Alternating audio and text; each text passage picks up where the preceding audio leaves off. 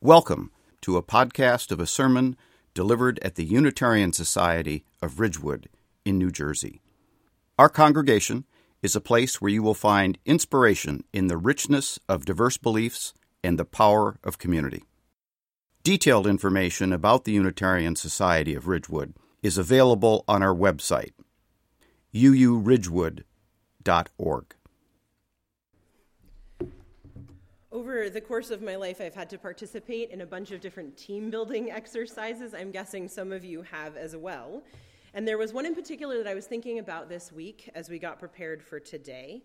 And maybe some of you have done this. You stand in a circle, and you have to reach across and grab hands across the circle. You can't grab the same hands of the same person, so I couldn't grab both of Ron's hands. I'd have to grab Jeannie's and Ron's, and Ron would have to grab somebody else's. And they can't be the people next to you, but you all grab across. And then it doesn't work every time, and I know this because I actually looked at a mathematician's blog about this question, but sometimes it does work out that you can, without letting go, untangle all of the arms in the circle and come out creating just an actual regular circle. Some people facing forward, some people facing backward, but a circle nonetheless. If we think of all the places and people in our lives that make our lives possible, your school community that helps you learn, your work community where you do your best work, your congregational community, your neighborhood, and so on, all of us operate in a lot of different circles. And we all know that sometimes one of those circles can get tangled up. Someone wasn't totally honest, or someone said something that hurt someone else, or a mistake gets made. Usually with care and calm and kindness, we can untangle those circles. We might have to let go for a minute to go over some really big obstruction, but we can always grab right back for those hands and make sure that if we stay there and help, we can work to untangle it. The circle only actually gets lost if we let go and walk away. Mindful of the many circles in which each of us lives our lives, and grateful today for this circle right here, we gather together this morning. Every Sunday morning when we gather in this circle together, we make a special time to be quiet together, to step back from the noise and the stress of the everyday rush, and to focus on the things that are most important. So we're going to enter into that time now together, aware that some of us will use this for reflection, others for deep breathing, still others for prayer. It is your time. So please settle into your seat. Take some deep breaths in. Try to relax your body. Roll your shoulders back. Unclench your jaw. Close your eyes if that's what's comfortable. And take a slow breath in.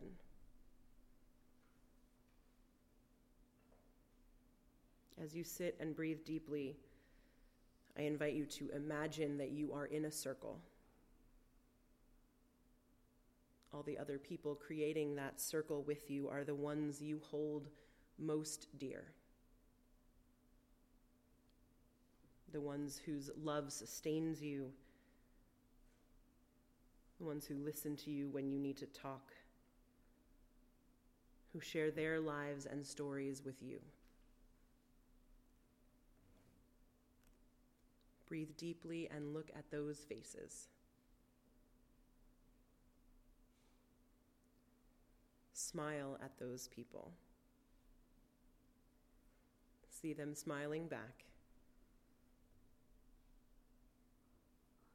In the silence, be with them and feel their strength.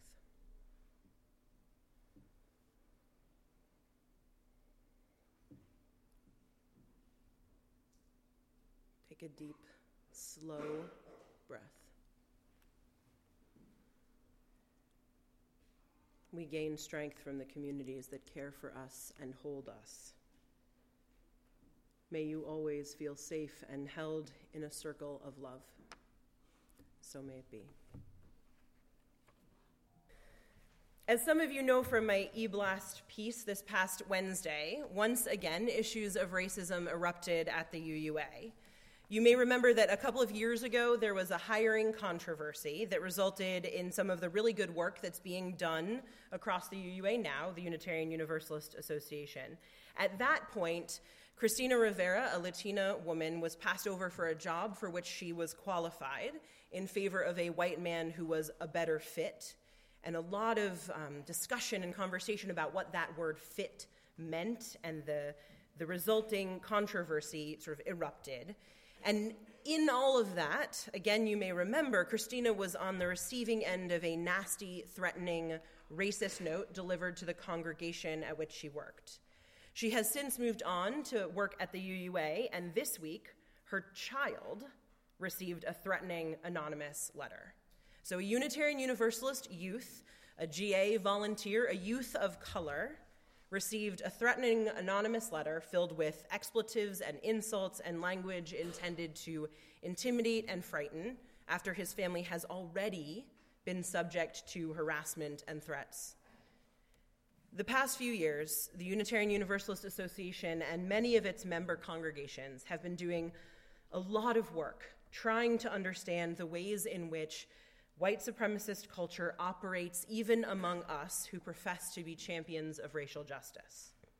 We've done a lot of work educating ourselves and each other about the Black Lives Matter movement, with the result that many congregations, including our own, took firm stands and hung banners outside our doors. We've done a lot of work trying to educate ourselves and each other about the insidious ways that racism and prejudice and the protection of privilege impact all of us. And it is work that we should be proud of, even as we acknowledge that there is so much more work to do, and so many ways in which we continue to fall short, continue to make mistakes, continue to break the hearts of, as Reverend Caballero says, our religious professionals and our fellow UUs of color.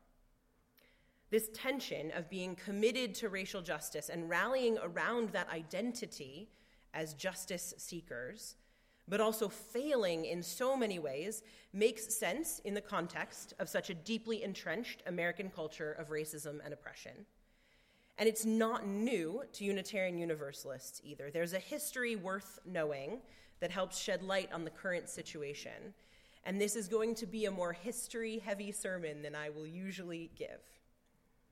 In truth, the history of how Unitarians and Universalists have dealt with issues of race go back into the 19th century and even earlier, when there were Unitarians and Universalists working for the abolition of slavery, and others who would have been fine with continuing the status quo.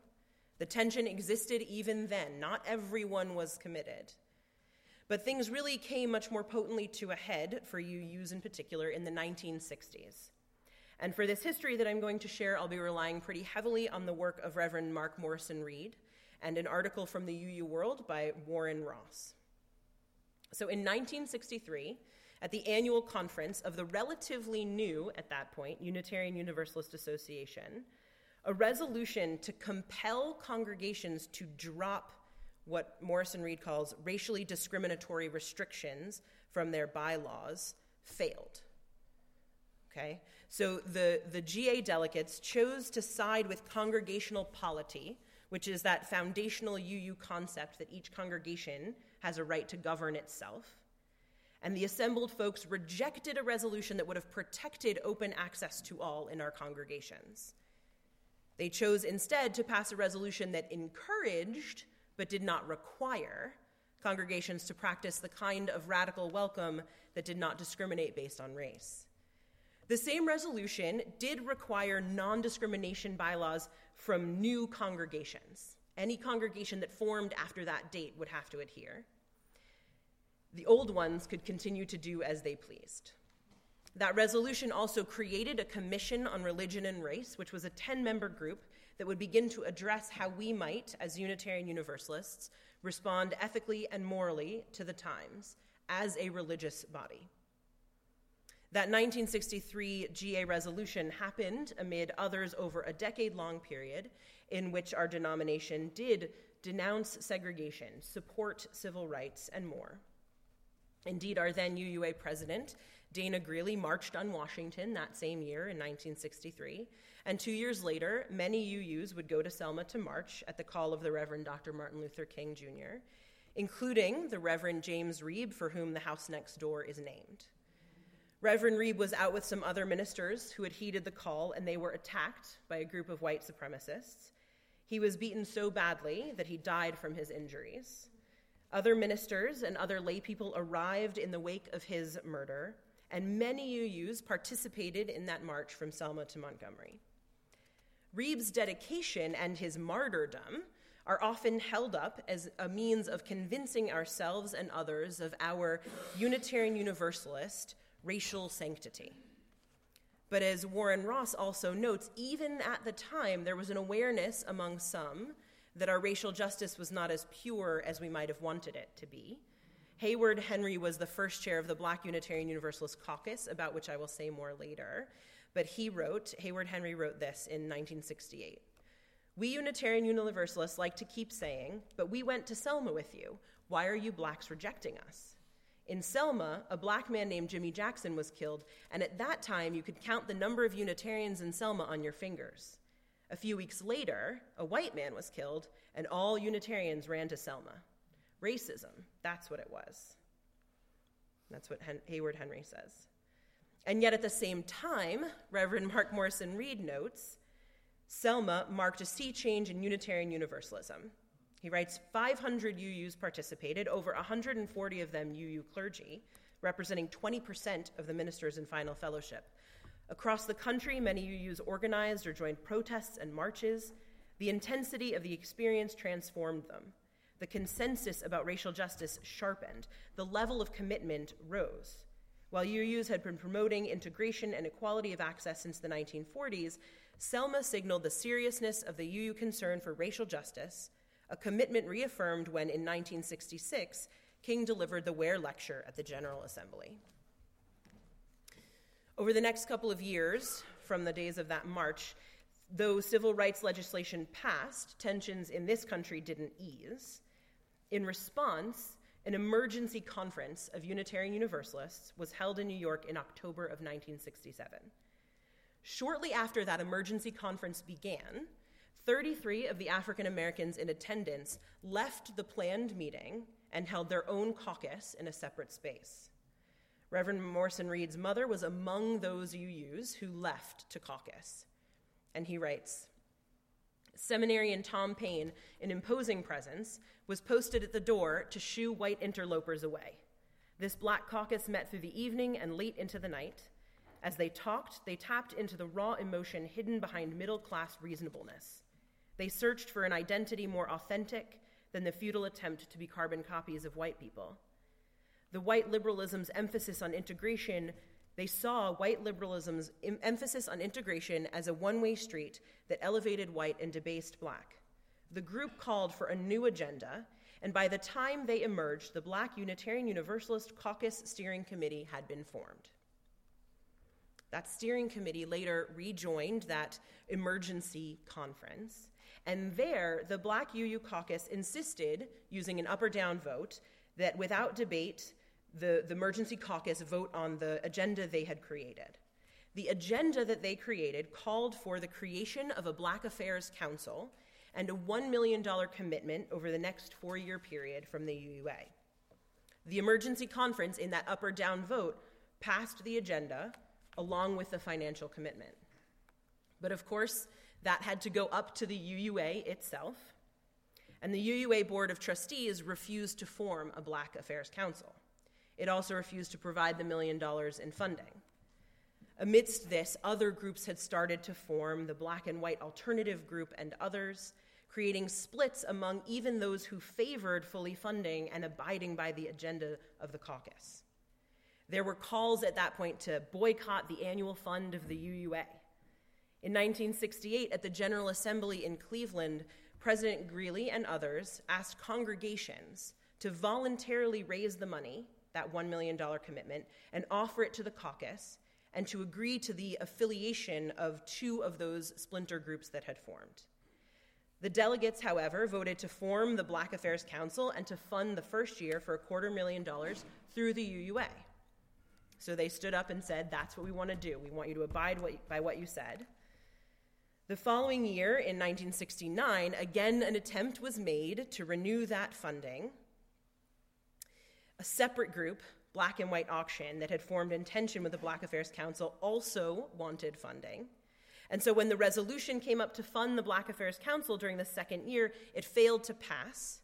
Many delegates walked out of General Assembly, though they came back. Others came forward, took control of the microphone. One person shoved it under his shirt so no one else could access it. Later, more walkouts happened. Eventually, the funding was granted, but later that year, financial crisis led the UUA to make significant cuts, and among them was its commitment to the Black Affairs Council. That cut was then reaffirmed in 1970 at the Seattle GA when the delegates voted not to fund the Black Affairs Council at all. The story continues with the disaffiliation so that the different groups could raise money and money from Shelter Rock on Long Island, and this schism within the racial justice groups, and eventually the end of the Black Affairs Council, as well as all of those other groups. Now, the story is much more complicated, and I realize that was already complicated. It's much more complicated even than that, and I would really encourage you to look this up. You will find UU World articles. You can read Mark Morrison's Reed's book on the subject. And the facts, really, the problem is, too, that the facts outlined as I have done them here do not, as Ross puts it, grasp the pain, the fury, and the consternation of those days. Only individuals telling their stories can truly illuminate what happened. The accounts that Ross and others have been able to capture really do lift up the pain as well as the turmoil that many felt during that time. They were holding together tensions of congregational polity, a centuries-old concept in Unitarian Universalism, democracy, financial crisis, and the absolute imperative to support the work of racial justice. Ross quotes Norma Poinsett, who was a member at First Unitarian Church in Chicago, who voted to fund the Black Affairs Council at the Cleveland GA. She said in an interview, "There are so many interpretations as to why the denomination got cold feet at the Seattle GA. Some say it was financial problems. Some say it was the issue about audit reports. I still believe that they really didn't like the idea of Black people deciding what to do with the money. The denomination felt it was a nice thing to do, maybe even the right thing to do, but they didn't want to be inconvenienced by it. I didn't leave. I stayed on. I knew enough about the UUA to understand some of the frustrations that everything moves so slowly that you don't change minds that fast. Anyway," Norma Poinsett writes, "I wasn't a Unitarian Universalist because I thought they were non-racist. I was a member because of what the religion means to me." Norma Poinsett knew what many of us white UUs have only really been coming to understand recently, and she knew what Reverend LaFleur knows, that despite our racial justice efforts and our calls for equality, we Unitarian Universalists are as susceptible as anyone to our dominant American culture that privileges whiteness and maleness. We don't realize it because most of the time our normal is the normal. We're entrenched in a system that absolutely privileges the experience, the views, the culture, and the mannerisms of white people. We are entrenched in a system that values the protection of privilege and happiness, the protection of privilege over equality, and the pursuit of power and wealth for the few over the prosperity and happiness of the many. We're entrenched in a broken system that works tirelessly to oppress and punish our siblings of color. And we are complicit. We have been complicit.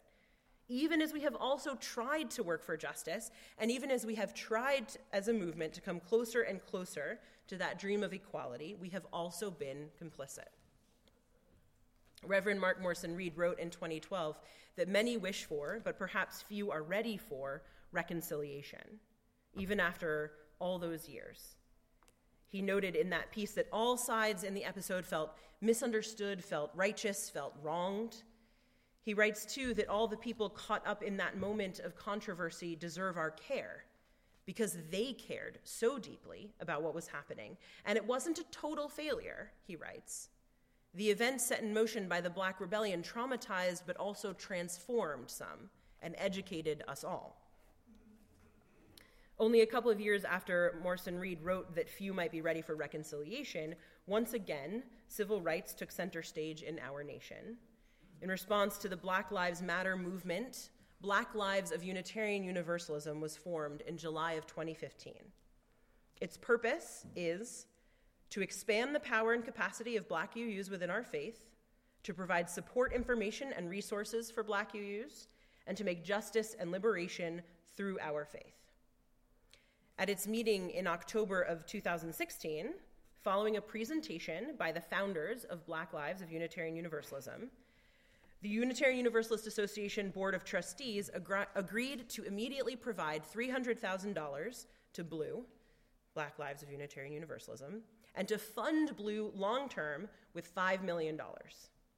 $5 million is approximately the value of that $1 million that the UUA never made good on in 1970. The $5 million is being funded in various ways with a guarantee against the Unitarian Universalist Association endowment. This month, we here have been giving half of our plate collection to Blue as part of supporting that commitment made by the UUA board at that October meeting. We're working to make up for lost time. We're working to correct wrongs. We're working to stay at the circle, to look at each other and fulfill the commitments of our ancestors. The UUA board, in posting about the decision, wrote this: "This commitment is just one step in a long journey towards fulfilling promises made to Black Unitarian Universalists in the 1960s.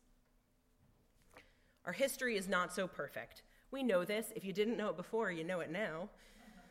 But we do keep trying again and again to get it right, and we do commit to stay together. We try to untangle the knots, to come into a circle of love and forgiveness, and to atone for what went wrong.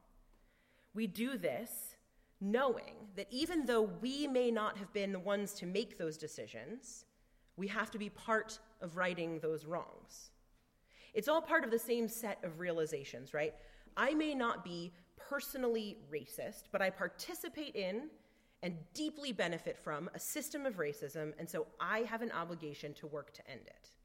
I may not personally have declined to fund the Black Affairs Council in 1960s, but my people, my white UU forebears did, and if I can help correct that misstep, then I must. I may not have kicked anyone out of the circle, but the choices I make as a minister, as a UU, impact my fellow UUs by either upholding or dismantling culture and expectations that center whiteness, and as a result, either welcome or don't welcome people whose culture and history doesn't mirror my own. We have a lot of work to do. This past week's events at the UUA show that. White UUs have a long way to go in learning and teaching each other and committing in ways beyond just the Sunday sermon. All UUs continue to have work to do on reconciling together, finding a way forward that honors the many cultures and histories that fall into this religion, finding a way that privileges the content of justice over the form in which we get there. As a nation, we have so much work to do. But there are leaders among us, leaders that we can follow. The leaders of the Black Lives Matter movement, the leaders of Black Lives of Unitarian Universalism, others, they are leading the way, calling for our allyship, but also calling for us to continue doing our own work of overcoming the system in which we were raised. This work is necessary not only because the system oppresses and harms people of color, but because, as Reverend Caballero wrote, and as we have said here before, the system as it is, while protecting those of us with white skin in certain ways, compromises us morally and spiritually. If we choose not to do the work, we are the ones stepping out of the circle. So this morning's invitation is to stay in the circle with me. In all the ways that you can and we can, let us commit and recommit to understanding the culture of oppression and privilege that we are a part of. Let us commit and recommit to taking it down. Let us commit and recommit to making right what has been so wrong. Let us commit and recommit to a circle that offers love and forgiveness and hope and life to all. So may it be. May we keep on moving forward step by step, remaining together even in the hard work, untangling the knots, making good on promises old and new, and ever widening the circle of love and care, making room for all in the world of justice and equality. Go in peace.